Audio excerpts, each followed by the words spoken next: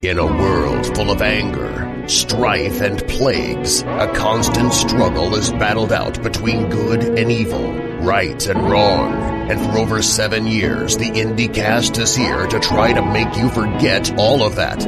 With interviews, pop culture talk, and the best in sexual innuendo. So sit back and relax as Chad, Zach, and Luna welcome you to the IndieCast.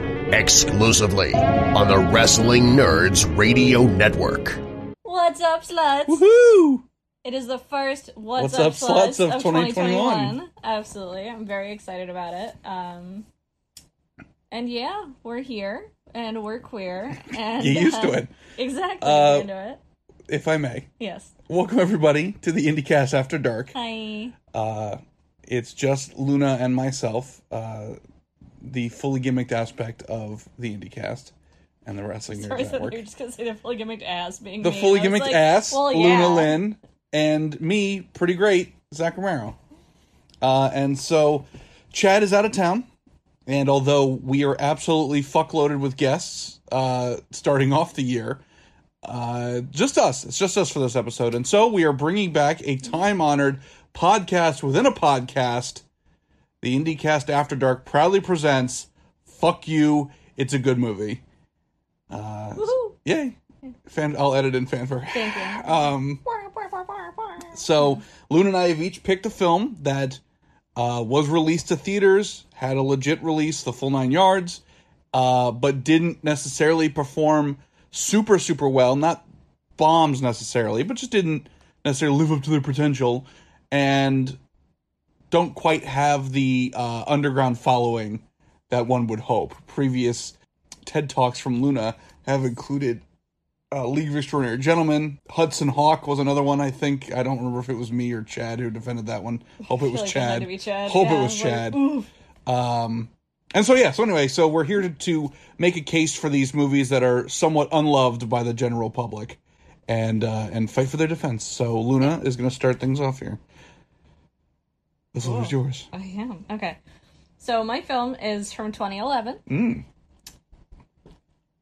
And it is called Drive Angry. Okay. The alternate release title is Drive Angry 3D because it was filmed in 3D. I forgot about that. Holy shit. And that feels super appropriate for the amount of sleazy cheese that this movie is.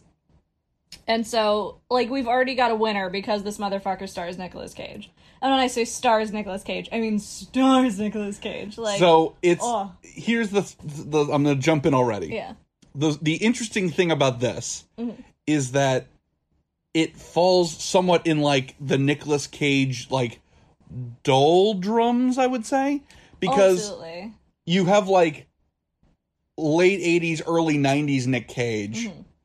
Which is boom, he's on, Con Air and Raising Arizona. Goddamn deal. Just everything. He was in everything and everybody loved him. Face Off, all that. Yeah. Then he, fell off and just started, he needs money and he's taking any kind of script. When I was doing some research, I actually read an article about this because Drive Angry was produced by the same company who had done a couple of movies that he was in that didn't do great. And so, they referred to them as, paycheck projects was the term. So it was kind of clear that the oversaturation was giving them diminished returns. So that's so wonderfully interesting that you mentioned paycheck movies because mine falls into a similar category. Yeah. But into doldrums, but now we're in a resurgence because now it's all come full circle again. Bitch has been front and center since day one. Right, yes. You've been one. Yes. Love this man. Everyone's he's fucking ridiculous. Yeah, he became a big punchline, when it was not the bees and things like that, the Wicker Man remake and all that stuff. He became kind of a punchline,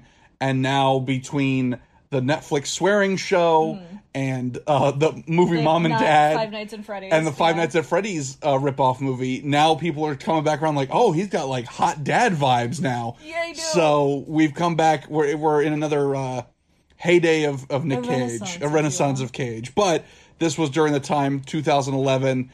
Nicolas Cage is not necessarily the draw he used to be. Yeah, we were not hitting the renaissance period. This movie's so fucking good. So give us a little bit of an explanation. What's the plot of Drive Angry?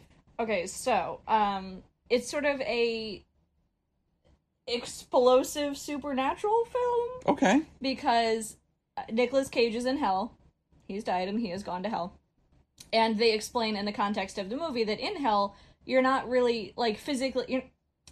The idea of punishment isn't like somebody stabbing you up the asshole with a cactus. It's that you get to watch every bad thing that happens to your family and friends and anybody that you love that's still alive. Which, granted, would be fucking torture. Yeah, that's bad.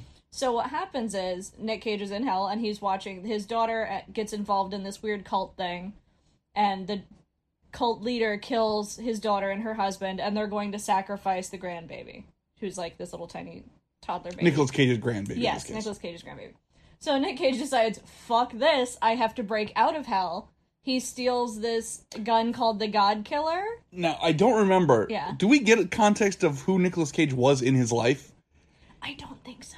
I feel like he's like a getaway driver I don't think so. or something like that. He had some kind of skill set. Well, the thing is, it's a distant sequel to Gone in 60 Seconds. Could be. Which is also one of my favorite fucking movies. I didn't I'm know not that. even a car person. I didn't know that. I fucking love that movie, yeah. That's like, if I remember correctly, isn't that like prime introduction of Angelina Jolie? Yes. In that movie? I distinctly remember that in like prepubescent boy brain that like... I remember Nick Cage in the cars. The Yes. Shelby. Delicious. And I'm not even like a car chick by any means, except for like, a couple, but like, I fucking love that movie. But yeah, I imagine that like the tie-in to the cars that are used in the film and his driving skills come from that's our contact. Exactly. There's Gone in 60 Seconds, question mark, Drive Angry. Drive Angry. Okay, yeah. okay.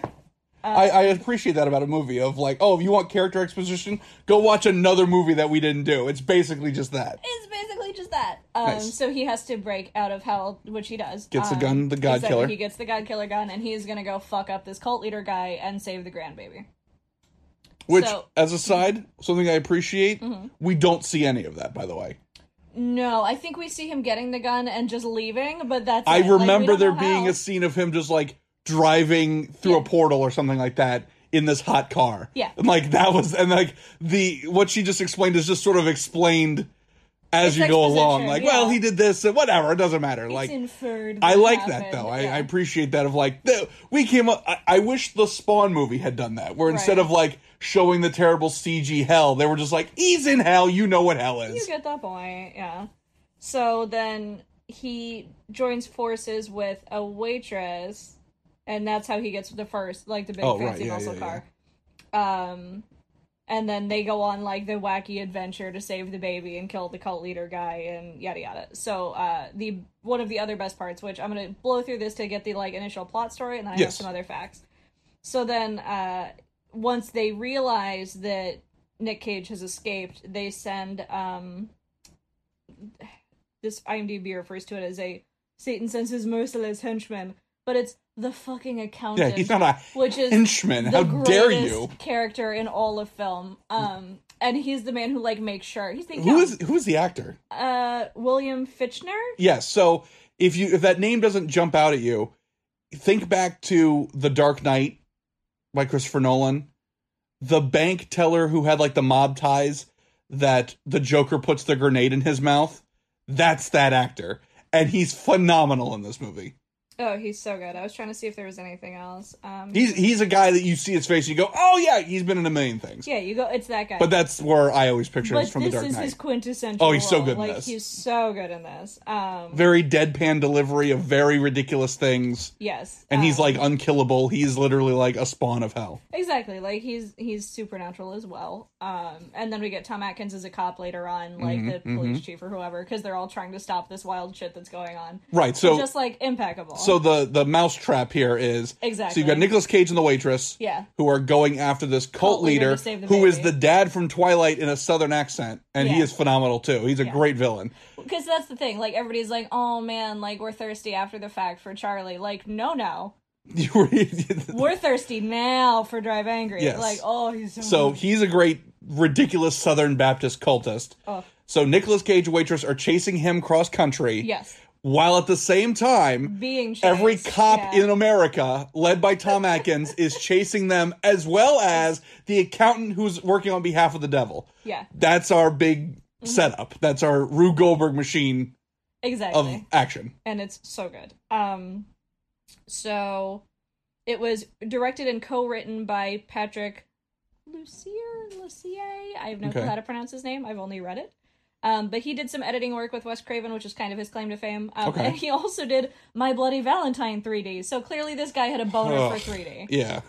Which, I mean, it's not like he's a crazy person that had a big resurgence. You know, it was a thing. There were Saw sequels that were in 3D. There were Final Destination sequels that were in 3D. Exactly. 3D had a big stupid resurgence in the 2010s. So he had kind of like dabbled in horror shit previously. And then, like I said, he directed and co-wrote this as well. Now, one of those things that I don't necessarily... Clearly, I don't think this is a bad movie, but it's just not generally regarded at all. Right. Like, yeah, it's kind of forgotten. It had gotten kind of mixed reviews. It didn't do great in the box office, and it just sort of got swept under the rug with all the other weird shit that came out in 2011. Yeah, 2011 was not like a renaissance moment for film. It was just sort of like, well, it's movies. And one of the, like, facts was that its box office performance made it the lowest grossing opening. This is how it was worded in the article I found. The lowest grossing opening of a 3D film that was released in at least 2,000 theaters. So, like, it's not counting, like, limited releases or, like, the hipster films that are only released in, like, major cities. Because, like, it has to be in over a certain amount of, like, theaters. Okay. But, like, lowest grossing 3D movie release. And I was like, oh no, my poor boy. But also, you know... It's ahead of its time, which we're definitely going to get to. And so one of my favorite things was the review from Roger Ebert of the Chicago Sun-Times. Okay. He gave it a 2 out of 4. Okay. And I was like, I would have put this on the box. Like, right. This is the best sales line for this movie that you could have ever asked for. And it came from fucking Roger Ebert just being big mad. And it says, the film is an exercise in deliberate vulgarity, gross excess, and the pornography of violence, not to forget garden variety pornography. You get your money's worth. You do! You get more than you bargained for. Like, oh, this movie is so good! And he's like, poo-pooing it, of how this is crass. Like, this is fucking A+, grade A, grindhouse, fucking B-movie bullshit. Exploitation, Yes, this is absolutely a modern exploitation film, and I don't think anybody really got that. No, because it wasn't made by Rob Zombie, so people it wasn't part of Grindhouse with Tarantino. Exactly. Like, because Tarantino didn't produce it. Right, so it just kind of was like, this is a weird movie, and that was it. And not like, oh, this is an exploitation film. And at the time, especially with the, like, okay, we're sick of Nicolas Cage now, like, just all of those sort of factors combined, it just sort of fell into obscurity, and it's like, this movie deserves so much better. So the only thing, and the only issue with the movie, which is not an issue with the movie, it's an issue with 2020, is that the waitress that he teams up with is Amber Heard. And it's one of her, like, first big roles. Yes. This is a movie that made me fall in love with Amber Heard, because holy shit. But she turned into Mecha Cuntzilla and is an absolute garbage heap of a person. So I'm taking her with a grain of salt, because, like, I know that she went on to be, like, just the fucking worst. So, like, oh, she's in it. But, like, the movie itself is really good. So let's go into a little bit of detail as to, like, what are the redeeming qualities of this film. Because you've done a really great job of giving us the bare bones of, like, the story, and Roger Ebert taking a big shit on it. Yes. So, and Amber Heard's in it, yikes. Yes. So, what are some elements that are going to hook people into wanting to see this movie, other than, like, Nicolas Cage? Nicolas Cage. Right. So you get the good cars, because she's got the muscle car from her ex, and then that's what they, like, end up boo-booing in. We get some A+ dialogue. Very quotable things. Yes. One of my favorite lines that I use all the time, the accountant is still looking for, like, he's trailing them, trying to, like, track them down. And so he stops at the diner, which it's been a hot minute since I watched it. I'm pretty sure it's the diner that she had worked at. Yeah, it is. Because he's following their footsteps. Exactly. So he starts there and it's going on. And he's talking to, I guess either the manager or the chef. Yeah, cook, he's the owner guy, yeah. Yeah, and he, like, walks up to him, and he's in a suit, and he's very, like, stoic, and he just walks up to this guy, and he's like, fat fuck. And the chef is like, I'm sorry, what the fuck did you just say to me? And he goes, I said fat fuck. And he threatens him something about he would be a dead fat fuck. There's a lot of really great, because like I said, the accountant is super deadpan. Yes. And so there's a lot of very good moments like that in the movie. Of, like, him saying ridiculous things. Well, because there's the moment when the cult member gets, like, his leg obliterated by a gun, and the accountant comes in and goes, and just goes, oh, that is fucked. Like, there is a lot of really great lines that he just delivers, and he's a super good actor, so it helps. But, like, if he was in any other movie, he would be everyone's favorite fucking character. Right. Like, he's a very, very good. But, like, what about when Nicolas Cage and the waitress go to, like, the sleazy hotel to like, calm down, and then we get a scene of Nicolas Cage. Oh, we were gonna get there. Okay, yeah. That's okay, because, like I said, the timeline is sort of jumbled, because it's just, like, the best of the best is just, throwing out in my head.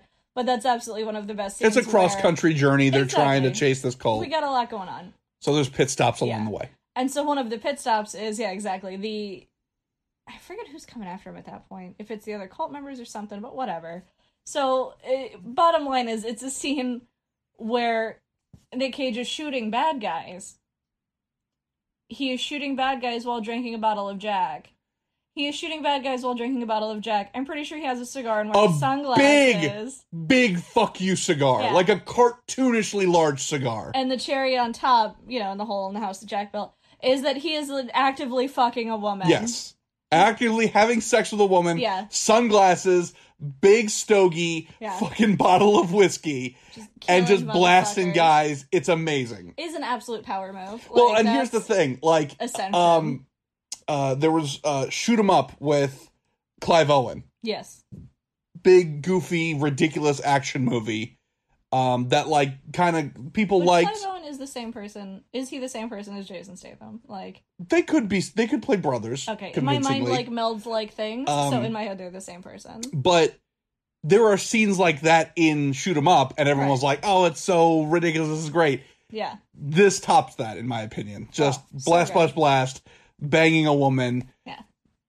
Amazing. And again, like, peak grindhouse bullshit. Oh, just so ridiculous. Like, as soon as you see it, you're like, what am I looking at? It's so ridiculous. It's bananas. And she's just like, what? He's like, don't worry about it. Like, Tom Atkins as the, like, chief of police, like, chasing him down. With the most over-the-top fucking accent. Foghorn Leghorn style southern accent on him.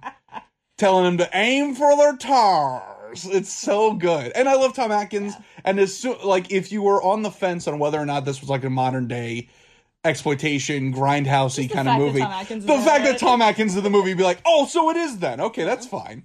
Yeah. And then, not to, like, spoil the ending or anything, I think that he makes reference to it earlier, but... Oh, no, that's the driving point, is that he's going to drink a beer out of the cult leader's skull. That's his motivation as a character. Yeah, and he's successful in that, and it's a delight. And then he and the accountant, like, drive off back to hell or whatever. But the action's really great. Some of the gore effects are very surprisingly fun. Exactly. Yes, it's 3D. It's very hokey 3D, but... everything was at the time. Very quotable. A lot of fun characters.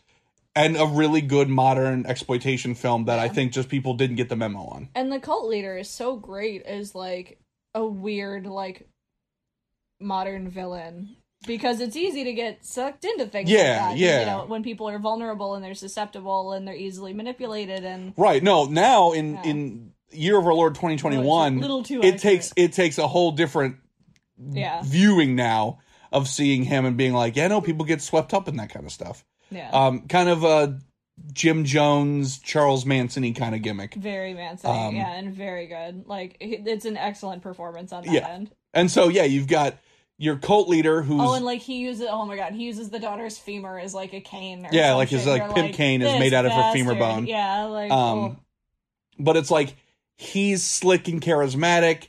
You've got the accountant who's, like, stoic and just like the Terminator, basically. So good. You've got Tom Atkins as basically John Candy in Blues Brothers. And then you've got Nicolas Cage in the middle, just holding it all together and just being just kind of Mandy-esque, not quite as drug-related, but sort of that weird sort of the action is crazy and Nicolas Cage is almost a cartoon character. Yeah. Just really, really fun. That's the main thing. It's a very fun experience to watch. Great movie to laugh at with your friends. Because it's so over the top. And just like I said, a modern exploitation film that I think a lot of people missed the mark on. Because they were expecting it to be like a serious kind of, I don't know, Jason Bourne kind of action-y sort of, where this is all taking place in the real world sort of a thing. Where it super wasn't and had no intention of being that. I would say, okay, here's a question. Yeah, yes. What would be a film you would double feature this with. Because my brain immediately goes, well, I already mentioned Gone in 60 Seconds, and I'm like, that's not the same kind of movie. That would be fun, though. It would work, because it's, kind of a movie, prequel. but very different, like... I would do, like, Gone in 60 Seconds and Ocean's 11, because they're, like, heisty movies. Yeah. Can I give you my answer? That's probably going to be like, get the fuck out of here. What? Am I going to be the Tin Man in that porno? Maybe. Okay. I think this is cut from a similar cloth to original Dusk Till Dawn. It's an action movie that ends up, whoopsie daisy, it's actually a supernatural film. Okay, yeah, I like that. It checks all those boxes. Yeah, it's a very, very similar kind of vibes. Yeah. To like, oh, it's just like a run and gun sort of action chase movie. Oh, wait a minute, it actually involves the devil. Yeah, oops, supernatural. Yeah, right. Okay, I like that. I will accept that. I would watch that. Any closing thoughts on Drive Angry? It fucking good. Very good. Yeah, it, like you said, it's really enjoyable. It's very fun. And that's the thing, like, it doesn't take itself seriously, so you can't take it seriously. No.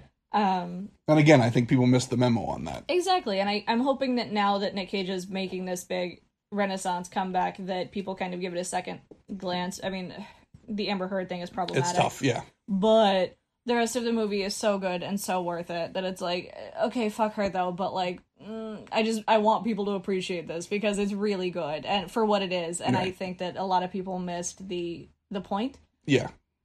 Because there's a lot of people who do get it and appreciate it, and then there's a lot of people who are just like, oh, this is really excessive and over the top. Like, that's the whole fucking point. Yeah. Like, that was everything that exploitation was. Like, right. It's supposed to be dialed up to fucking 11, and this is at like a 13. Like, right, because when exploitation was starting out, it was not like, how are we going to make fine art? It was, okay, well, we've got a limited amount of time, a limited amount of budget, so our only other option is let's make this as crazy as it can be, so that no one leaves going like, oh, I've seen all that before. Exactly, or it was like, I think it was on one of the exploitation compilations we've watched, but it's like, they're going to put something on film that you have never seen before. Right. And this is pretty much it. Yeah. Like, it's wild, but it's such a good time.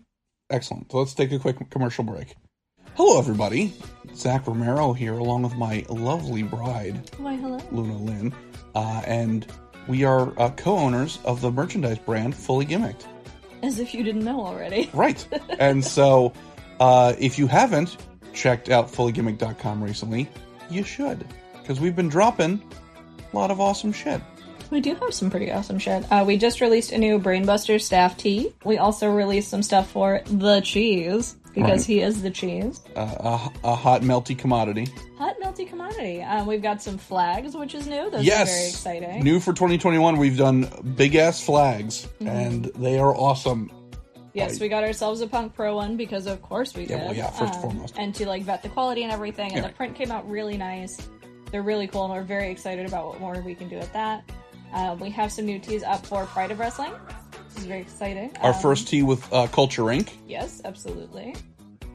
And also, in addition to various other shows on the Wrestling Nerds Radio Network created by Jesse from Team Hammerfist, we have the No Sell the Dwell Satitude Era tee. Make sure you're visiting fullygimmick.com. Support local independent wrestlers. Support us. Support these shows. Please. And buy our shit. Yeah. Okay, back to the show. That'd be really cool. All right, we're back. So now it is my turn at the plate here.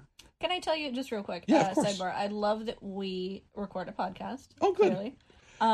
Very bold. It's a very bold statement. We record a podcast? I mean, we're doing it right now in this moment. Oh, right. It wasn't like the royal we, because clearly I am sir not appearing in this podcast. I wish I had the numbers to go like, your last appearance. Please don't talk about it. Okay. But the royal we. Yes. But we, in this moment, are recording a podcast, and that we paused our podcast to take a commercial break, which is also us. Right. So if you weren't sick of hearing us talk, you're going to hear it talk some more. But I just thought that was funny that we, like, cut to go like, oh, now a word from our sponsors. But just kidding, it's also us. Yes. So, like, you just get nothing but us tonight. So maybe there's music playing under that ad. You don't know. You know, you're going to get true. your Just fill. replay that. Yeah. Exactly. All right, so it's my turn at the plate here for another round of Fuck You, It's a Good Movie. Mm-hmm. And it's so interesting the correlations that kind of just come out. I was gonna say the Renaissance. I feel like is not only that though, but there's a surprising amount of connections between our two films. Okay. So I went a little older. Luna's was 2011. Mm-hmm. Mine was in 1985. Mm-hmm. No surprise there. It has an 18% on Rotten Tomatoes. Seriously? Youch. That is such an insult. It made $7 million on a $3 million budget, which is not terrible. Okay. Hey, at least not it made its money amazed, back. But at least it made its money back. I'm, of course, talking about Transylvania 6-5000. Love this fucking movie. Horror comedy. Incredible. How does that only happen? So here's the thing. Offended. This movie already starts off rough. Yeah. Because the making of this film was financed by the Dow Chemical Company. Ooh, Jesus. As basically a money laundering scheme. Spicy. They had frozen assets that they couldn't use for like CEOs or whatever. So they go, okay, we need to spend $3 million where the company is located, which was Yugoslavia. How do we spend $3 million in Yugoslavia? We make a movie. So that's insane. That's why every non-American actor in this movie is like Czechoslovakian and like doesn't know any English. Like even the little girl that's in the movie doesn't speak a lick of English. She had to recite her lines phonetically. Oh my gosh. Okay. So this film is written and directed by Rudy De Luca, who is a like disciple of Mel Brooks. Oh, okay. That makes a lot of sense. Rudy directed History of the World Part 1. Oh, okay. Which didn't know that was a thing. I only knew Part 2 directed by Mel Brooks. So I need to see what the first one is. Yeah, I thought it was a gimmick that it was Part 2, but there was no Part 1. Apparently it was Part 1. So anyway, written and directed by Rudy. Mm-hmm. It stars very young Jeff Goldblum, Ed Begley Jr., Gina Davis, hot as hell. So good. Here, I'm actually going to pull up Carol Kane, pre-N-word rant Michael Richards. Who? Kramer. Oh, okay. Also, the Wolfman, played by Ogre from Revenge of the Nerds.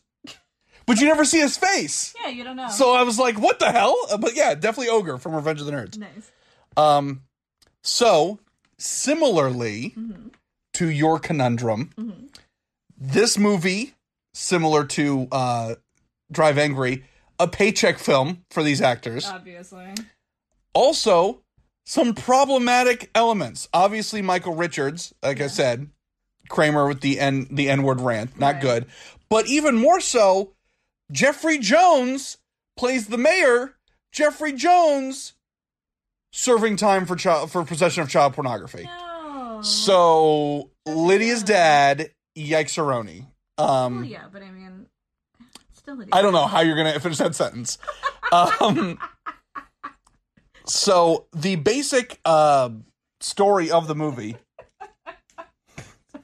You're getting canceled as shit. I just really like his movies. It makes me sad. The basic synopsis of the movie is Jeff Goldblum and Ed Begley Jr. play tabloid writers, and they're sent on sort of like a final assignment that they're going to be shipped off to Transylvania, and they have to go find Frankenstein's monster. And if they don't, then they're fired. And which seems like saying you're fired, but with homework. Like, yeah, clearly we don't want you to succeed here because we're gonna send you on this wild goose chase, right? And if you don't get it, you're fired. Like that's you're fired with extra steps. So they arrive to Transylvania expecting it's gonna be like Universal Monsters Transylvania, and it's like a little Czechoslovakian town, and so they're trying to become sort of the Amity Island from Jaws, like they're trying to be like a tourist destination.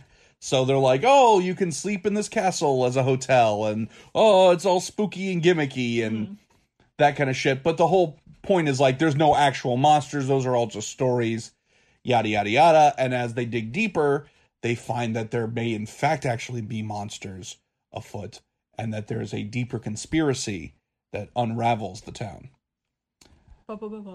And also real dumb. Lot of slapstick, lot of very silly elements to it. Which normally isn't my favorite. Like, No. I'm not a huge slapsticky kind of gal.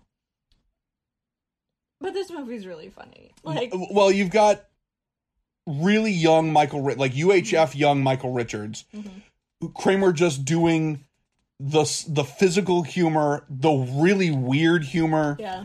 He's got like a puppet at one point. There's a scene when like they hear a creepy like creaking behind a door and they whip open the door and he's on like a tiny little rocket ship that you would find in front of a grocery store. He'd like stick a quarter. Yeah, and he's just like riding it. He's just like, "Hey, what's up?" And they're like, "Get the fuck out of here!" Like, Jeff Goldblum is amazing in it because he's super young, gorgeous, but super young, and plays it probably like he felt in real life.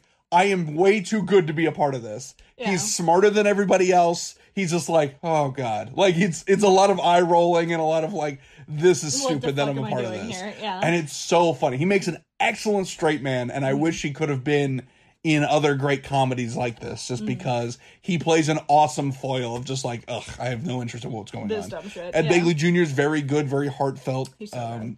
very silly. Tons of really goofy characters and a lot of really silly moments.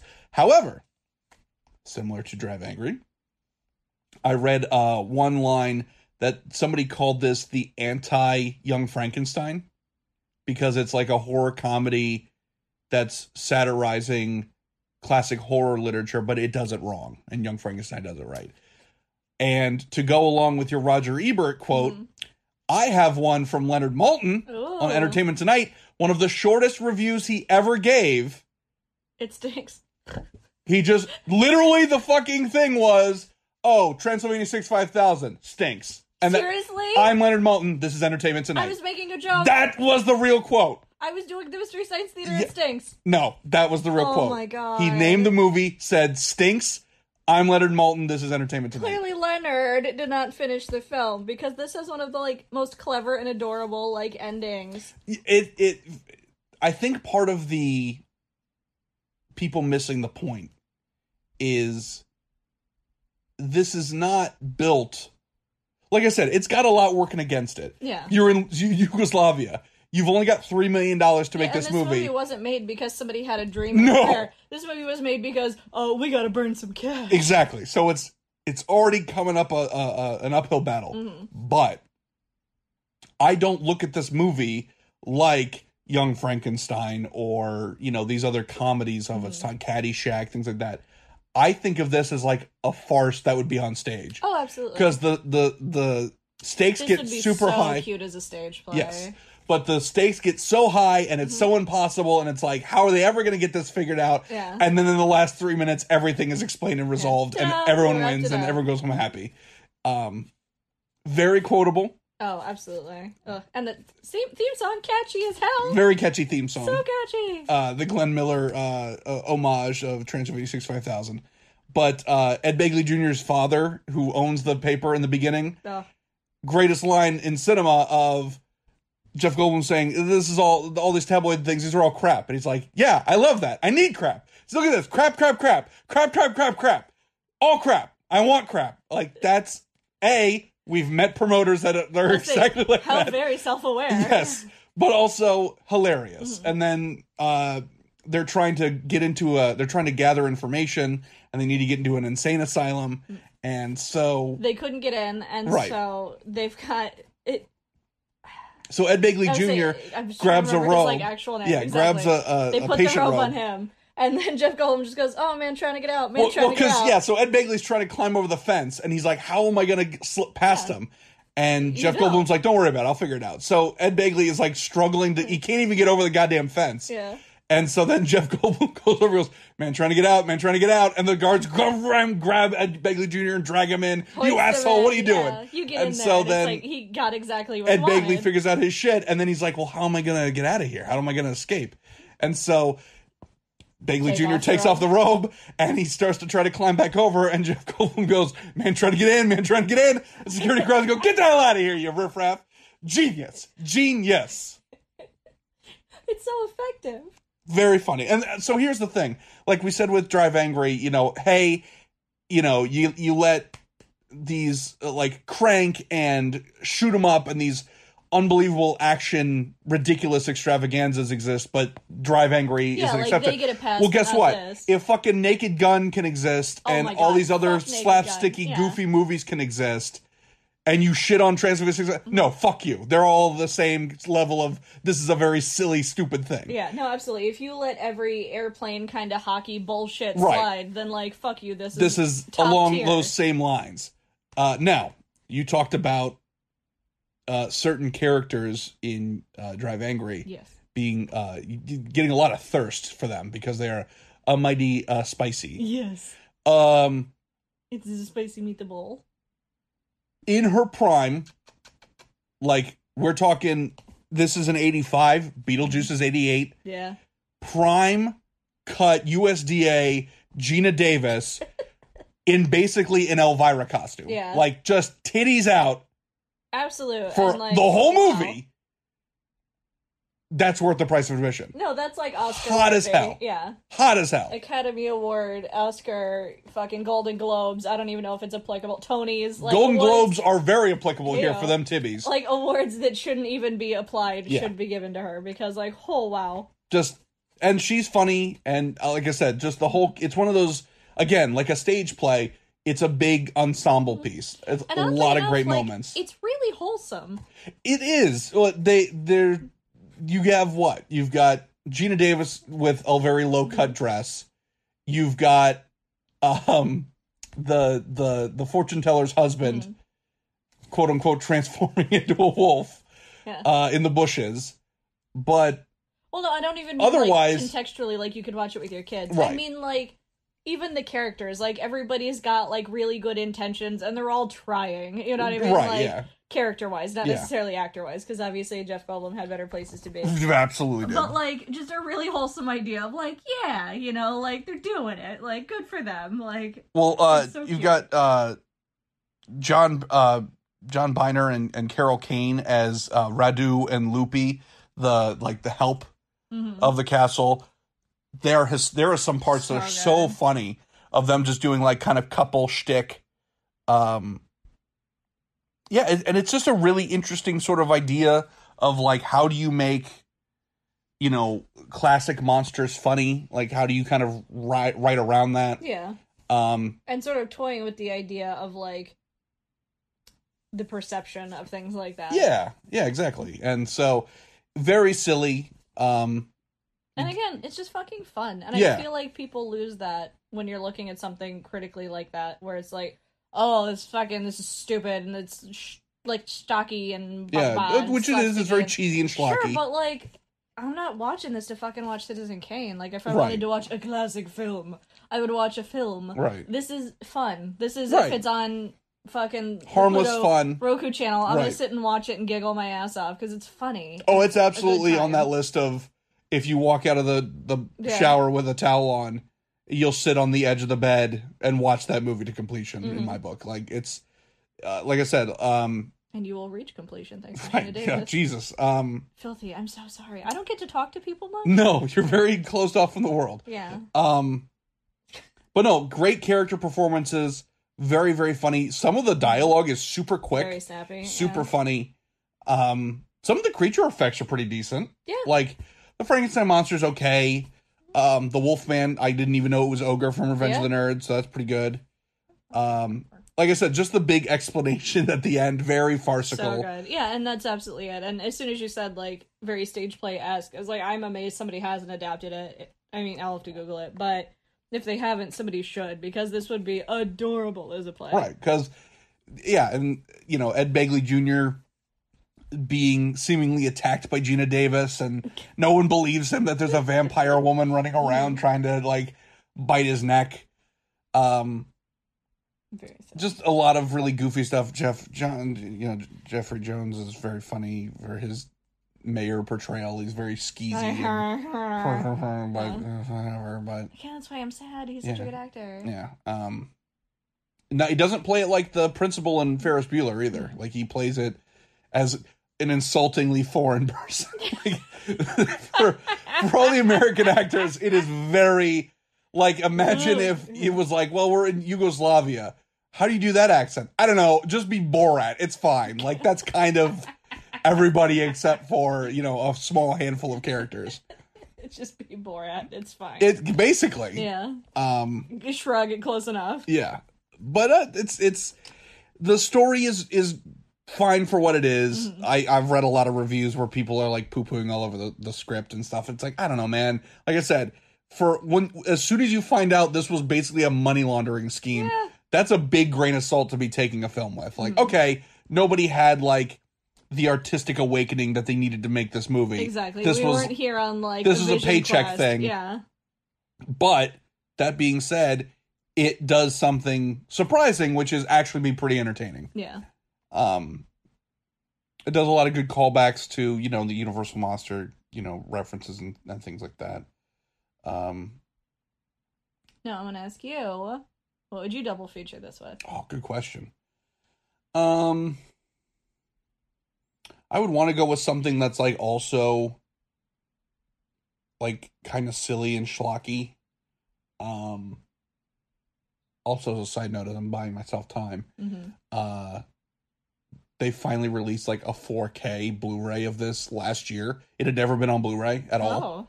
And so now I want to go find it. Yeah, it's like fucking get to Walmart. Yeah. It would actually be, it would be really good with?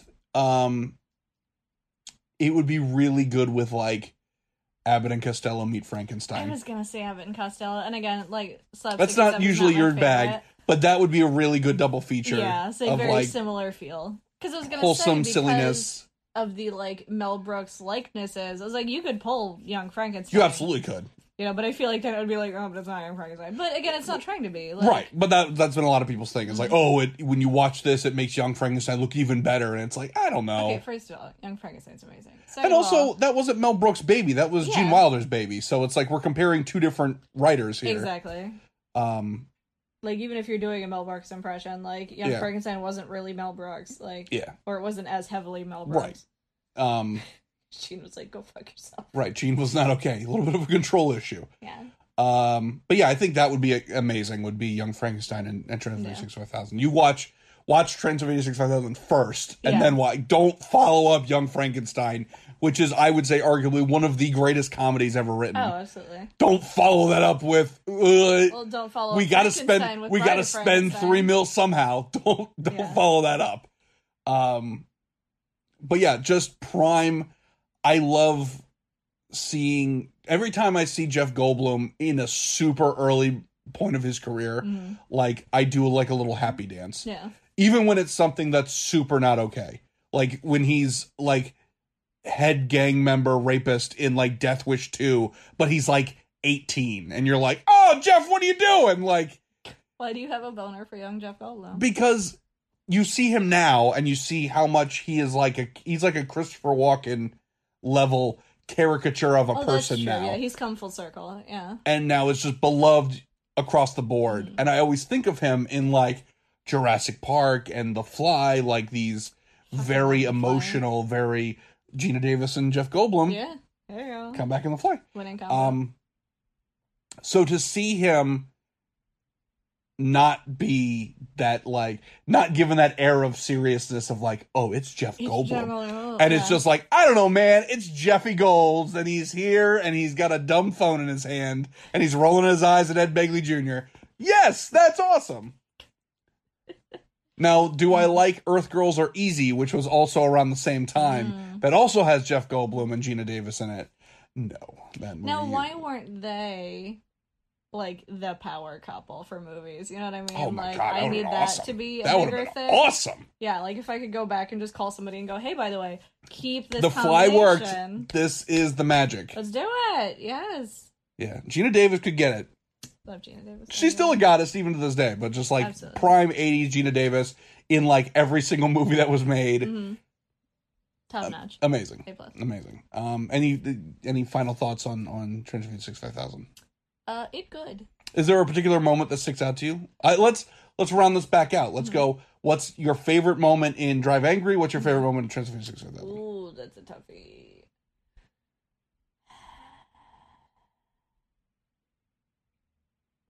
Okay, so here's the thing. Like, I have a lot of great moments for Drive Angry, but Yes. I feel like I would be remiss if I did not say the fucking and shooting scene. That's pretty because great. Nothing can top that. That's pretty fantastic. Like, I love all of the accountant's dialogue. I love,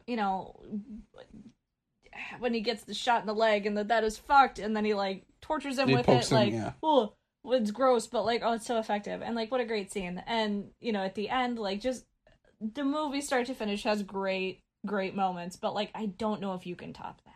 No, it's pretty like, they fantastic. do the big jump in the car, whatever, that's awesome. But, like, oh, it's so funny. Like, it's so good and so, like, over the top that I just can't, like... And again, that's that idea of, like, that peak exploitation. Like, this is what we came here for. Exactly. It's supposed to be excessive, and, like, it's so over the top, and it's so... in the best of ways. So I feel like I'm morally obligated to say that. Because that's fair. It doesn't get any better. I would say probably the accountant's arrival is probably my favorite moment. Like when we first get introduced to him in Drive Angry. What about Transformers 6000? Well, like, as we're talking about it, I'm like, I just fucking need to watch this movie again. Like, yes, you do! That's the whole point of this show. That's good. I mean, like, the crap scene is good. I just love Jeff Goldblum's lines. Like, well, like I said... Because the best part is just the man trying to get in, man trying to get in. Well, I was going to say, one of my favorite moments is not... particularly like zany at all, but there's a scene when Jeff Goldblum is on the phone with a woman he's trying to like get to go on a date with him, and Ed Begley Jr. is trying desperately to like get in the room to talk with Jeff because he saw a monster or whatever, and so Begley tries to bust in, and Jeff's like holds up. He's like, "What? You just barge into people's rooms?" And he's like, "I don't know. I thought we were a partner." And he's like, "You should knock." And he's like, "Oh, we're knocking now, fine." So then he shuts the door and he knocks, and Jeff Goldblum walks away and he keeps knocking, and then he busts in there. He's like, "You're supposed to answer and say who's that?" And so he like shuts the door again, and Jeff Goldblum goes, "I'm so sorry, I was interrupted by a wind." And I think that's the funniest line, and like his delivery is so good. Because you're like, did he just come up with that? It like, seems that like be it. Scripted. It really seems like it. And when you find out like how this movie was made, that there's a big. Anytime there's a really funny movie, that's always the number one question. Yeah, like, how much was improv? Because people always ask that about The Big Lebowski, and none of it. It was all written exactly. We delivered it exactly how it was written.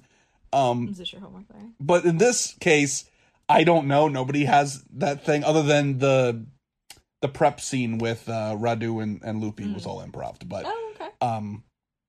but it's one of those things where you're watching, you're like, it could all be improv. I feel as far like as I know. that was just you were too busy getting Czechoslovakian people to like, okay, just stand here for this scene. We weren't paying that close attention to the script. But yeah, I was interrupted by a wind is like probably one of my favorite moments in that movie. That's very for not being like a particularly zany line. It's very, very funny to me. Yeah. So yeah, those are the movies we're defending on this date. Please feel free to respond with your own arguments for or against these films. Any suggestions for future Fuck You, It's a Good movies. We're always open to that. Yeah, we will review. Definitely subscribe. If this is the first time you're listening to this sorry. podcast, what a weird episode to start with. But we're glad you're here. But we're glad you're here. Yeah. And so we'll be back to talking with amazing individuals in and around the world of wrestling soon. I do have to put a plug in that we at the Wrestling Nerds Radio Network have the proper royal we have put together. You can thank all of us now. We have funded on IWTV, No Easy Way Out, Anthony Henry's final independent wrestling match against Nolan Edward. We have put the money forth to make that happen. You can send us your blessings and your thank yous anytime. We will accept flowers, chocolates, monetary donations. Yes, there's no compliment is too big, no fee is too big. So you can thank us all for that. And so I think that's just about it. So until next time, everybody, I'm Sticky Steamboat. I'm Gertha Kitt. And as we always say around these parts, deuces. Well, hope I don't poop today. Hercules Mulligan! A jump scare is the Canadian destroyer of horror film. Pardon me. Might I suck mine own dick for a second? I'm ready to greet the day, you fucker. Every single one of you guys has made a horrible decision. It's that dirty-ass Meryl Streep. We're touching wieners. Touching wieners professionally. Ric Flair said fuck a six-pack, and he never lost an ounce of pussy. What I am is a big, queer, Stone Cold Steve Austin. Birds don't give a fuck about your life.